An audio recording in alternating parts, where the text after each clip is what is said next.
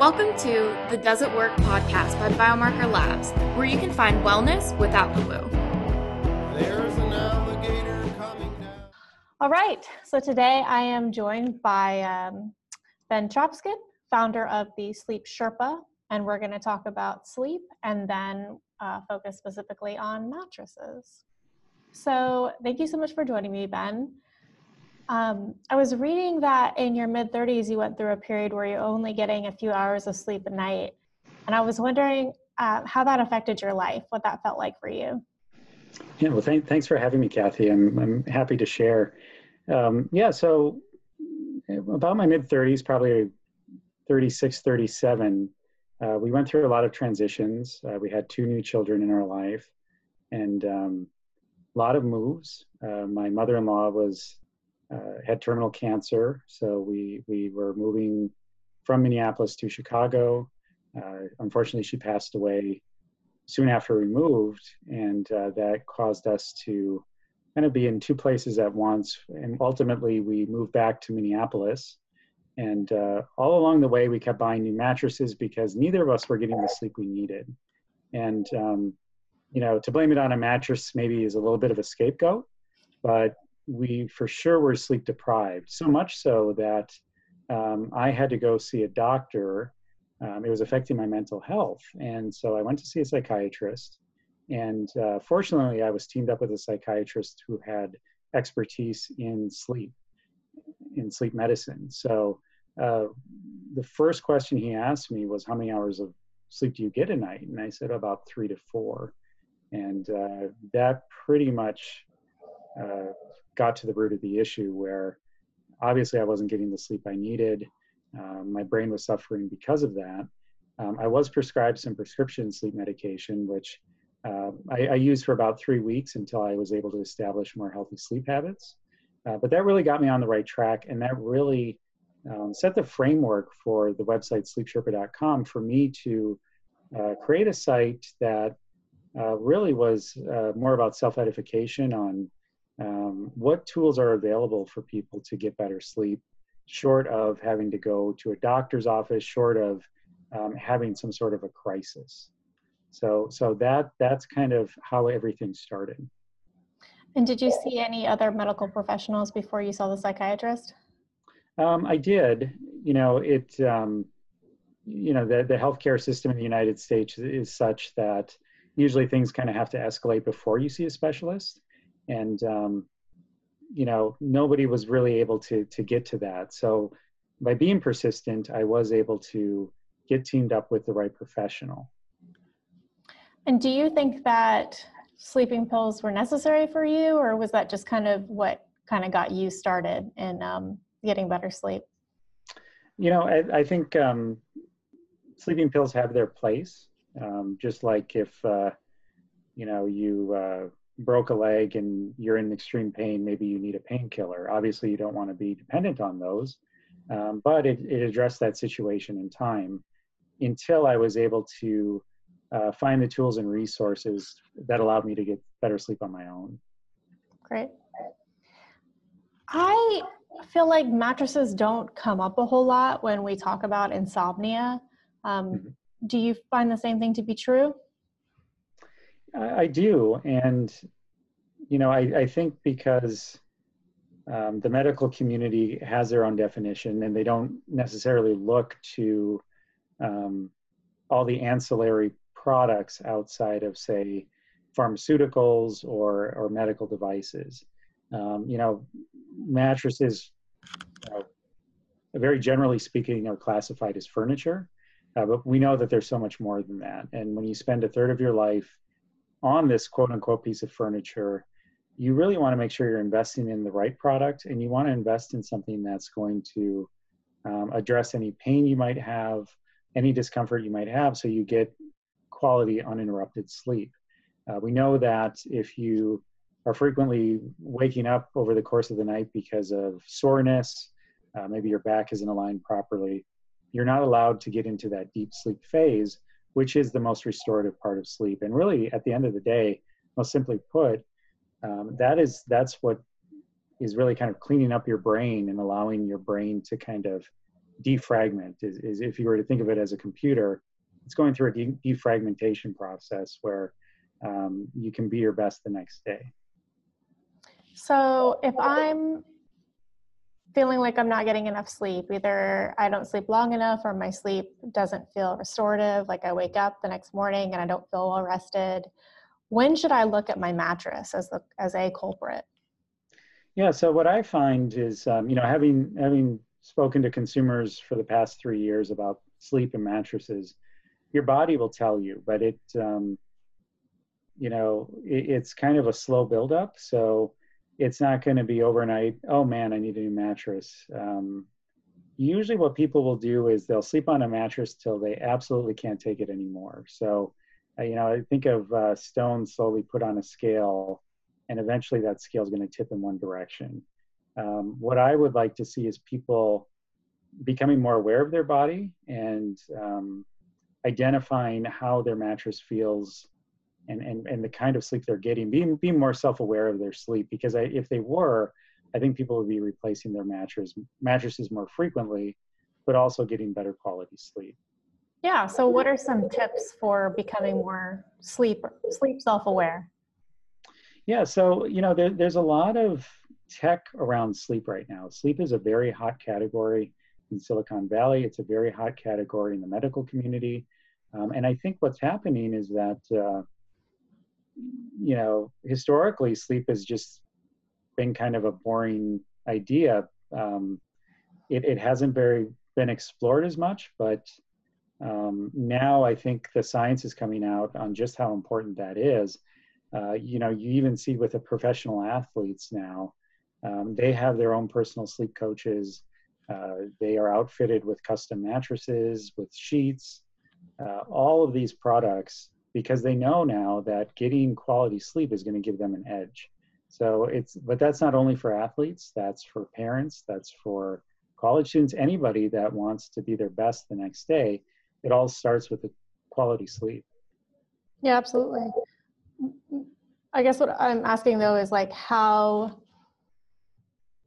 if I am not well rested and I have aches and pains, how do I tune in to my body to know that this may be mattress related? Are there, biomarkers? You talked about tech. Like I, for instance, wear the the Garmin Vivo Sport, which tells me about my sleep quality and quantity. So how much deep sleep I'm getting. Of course, there's questions about how accurate that is. So, do you recommend sleep trackers? Are there any that you particularly recommend? And then, just because my sleep tracker says I'm not getting deep sleep, that doesn't mean my mattress needs to be replaced. So just trying to get into the nitty gritty of how people at home right now can start figuring out, whether they need to replace their mattress. Yeah, so I think the sleep tracker is on the market now. It's kind of a mixed bag. Most of the sleep trackers, things that you find on your phone, those are simply an accelerometer. So basically it's tracking movement. So it's a very rudimentary way of saying, okay, well, if you move, we'll note that. But if you have restless legs, things like that, you may be asleep, but your device may be telling you something else. Some people also have anxiety around that because kind of like taking a test. Now that somebody's watching me, I may have performance issues. And that's a true thing. There is some emerging literature out on that. So I guess what I would say is to measure your sleep, you will, if you can get a device that is very passive, so something that you can set and forget. There's things like the Bedit where it's goes underneath your mattress and then it'll just passively record your sleep. So after a while, you don't have to remember to set something, stop something, you'll get good data. And I really think you're gonna have a pretty good sample size, probably 2 or 3 months. Some people sleep, I live in Minnesota, so the days are very long in the summer, very short in the winter. So I actually sleep better in the winter than summer. So there's seasonality to that too. But yes, I think trackers do have their place.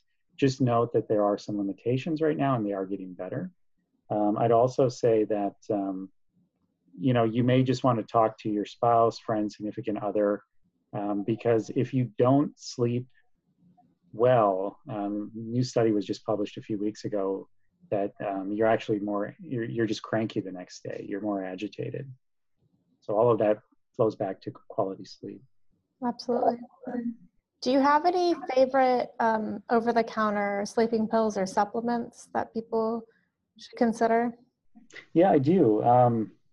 There's actually two, in fact. One that I use more frequently than others is called Tranquil Sleep by Natural Factors. It's a dissolvable or chewable. So people that don't like to swallow pills, it's great. It actually tastes kind of good. But I take 2 of those tablets. It has melatonin, L-theanine, and some other herbs that really, melatonin is good for helping you get ready for sleep. It's not so good at keeping you asleep, though. But for the most part, that one works pretty well for me. When there's times maybe I'm extra stressed or I'm just not getting the sleep I need, there's another brand called Sleep Relief from NBI. And Sleep Relief is a biphasic supplement that has melatonin, but it also has some other natural supplements that will keep you asleep. The suggested dosage for adults is 1 to 2 pills. 2 pills, I'm out, and I'm out for easily 8 hours. So I usually just go with 1 pill, and that's potent enough. Sleep Relief is a product developed by Dr. John Neustadt, who is a naturopathic doctor. He has other certifications, and he's developed his formulations based on all these white papers that are published on the effective dosage for each supplement for sleep. So there's a lot of science behind it, and it's kind of my go-to when when I'm just not sleeping right. Great, thank you. So I wanted to get your thoughts. I don't know if you've read anything. This is kind of a new area of study on intermittent fasting and sleep, or if you want to speak more broadly about diet and sleep and when we eat and sleep. Yeah, and I should probably preface all of this that I am not a doctor, so I can't totally speak authoritatively to that. But again, there has been published, there's all sorts of literature on how diet will affect anything, including sleep. So I really can't speak to the intermittent fasting because that's not something that I've done.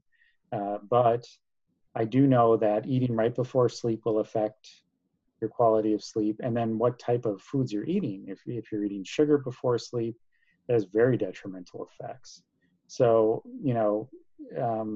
just as we take a holistic approach to health, we also need to take a holistic approach to sleep. And to say, well, just take a sleeping pill, that's a cure-all, probably not true. There's a number of things I think everybody needs to assess with their daily behaviors to improve their quality of sleep. Absolutely. Have you looked into cognitive behavioral therapy for insomnia? I haven't, although a parallel to that is meditation. Mm-hmm.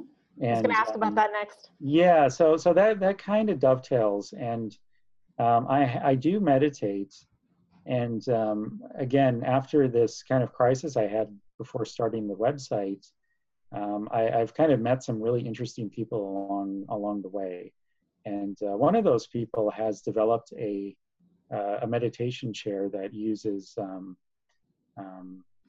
magnetic fields to get you into a meditative state. So it's called the Soul Tech Lounge. And basically what you do is you're instructed to just fall asleep. What it'll do is it'll play some layered music for you. And then it will not put you into a sleep state. It actually puts you into a meditative state. So it's really kind of like meditation for people that can't meditate. For me, it's very hard to clear my mind, almost impossible. So what you do is when you kind of drift off, it prevents you from going into that sleep state, but a meditative state. And I try and use that about 2 or 3 times a day. It has great effects. That was actually developed by one of the co-creators of the Breathe Right strip. He's a neurologist, very, very intelligent person, Dr. Dan Cohen. And the Soltech Lounge is available for sale. There's also centers around the country where you can try it out. So I'm a very firm believer in meditation because, as you know, when you try and go to sleep, the first thing that you try and do is just clear your mind. If you're thinking about what you got to do the next day or what you didn't do today, chances are you're not going to be going to sleep anytime soon. Absolutely. Yeah. That's what got me into the idea of CBTI I have, the racing thoughts and the anxiety, and then that you associate your bed with anxiety and then you delay going. Yeah. That whole thing. I haven't tried it yet, but I've been reading a lot about it. So I'm always trying to get experts' opinions on it. So I wanted to ask you about temperature and sleep. There's some studies indicating that temperature of your room may be as important as light for getting to sleep. So some people like to sleep in warmer rooms, some people like to sleep in colder rooms, but essentially the evidence is that a colder room is more conducive to sleep, but it needs to be not so cold that you're shivering. Have you run any experiments or read anything interesting about temperature and sleep? Yeah, so yes, I've read in a lot of studies, and you're right. Having the room easily below 70, probably want it in like the mid 60s is your ideal sleep temperature. Some people would say that, well, that's too cold, but then you also want to put blankets on, and I can talk about weighted blankets and their effect as well. But yes, you do want. Now, is it as important as light? I don't think so, but that's just kind of my own experience. My bedroom, I believe in what they call sleep hygiene, and quality sleep hygiene means a very dark room, having a cool temperature, having the right mattress. I use a sound machine. I use a fan, so I have a lot of white noise as well, and that really just conditions my body to say, hey, it's time for bed. I try and keep electronics out of the bed as much as possible. Of course, in the way we live, that's a tall order. So yes, I do have a cell phone, but most cell phones now block the blue light spectrum, and that's the wavelength that supposedly will stimulate you to keep you awake. So if you kind of take all these things and add them up, you will get better sleep. But just doing one in of its own may not be ideal. Sure. Yeah. So talk to me about the weighted blanket. I know we did an experiment here at Biomarker where Hannah, my colleague, tried it, and she found she had bought one that was a little too heavy for her, and it was also very hot. Yeah. So what's your experience with the weighted blanket? Well, I love weighted blankets. I'm just naturally prone to anxiety, and so the idea of the weighted blanket, it kind of came out of the autism community, because what they realized is that the sensory effect of just having something heavy surrounding you really calms you down. And that's why after car accidents, other traumatic events, first responders have these big, heavy blankets, because it is like someone just giving you a nice hug. Now, I was kind of surprised to hear that they found it too hot, because most of the weighted blankets use like clay or glass beads inside that don't insulate. And then there's just a thin fabric surrounding that holds the beads in. So they're designed to be breathable, not insulative. And so what I usually recommend is, if people do sleep hot, but they want that kind of heavy feeling of being like under a big thick down blanket or comforter, then the weighted blanket's a great choice. And you're right, getting the weight is a little tricky. Some people want a 20-pound weighted blanket, some people may want just a 10. So once you get that figured out, I think it's just a great feeling. Wonderful. So what are some other kind of new or underrated sleep cures that you think people should know more about? Well, I'm always kind of on the lookout. Philips, the company Philips that makes like the light bulbs in that, they just created a new headset that will look at, it kind of monitors your brain, I think through EEG, and it'll kind of sense when your body is going out of a deep sleep, and it'll use sound to bring it back into deep sleep.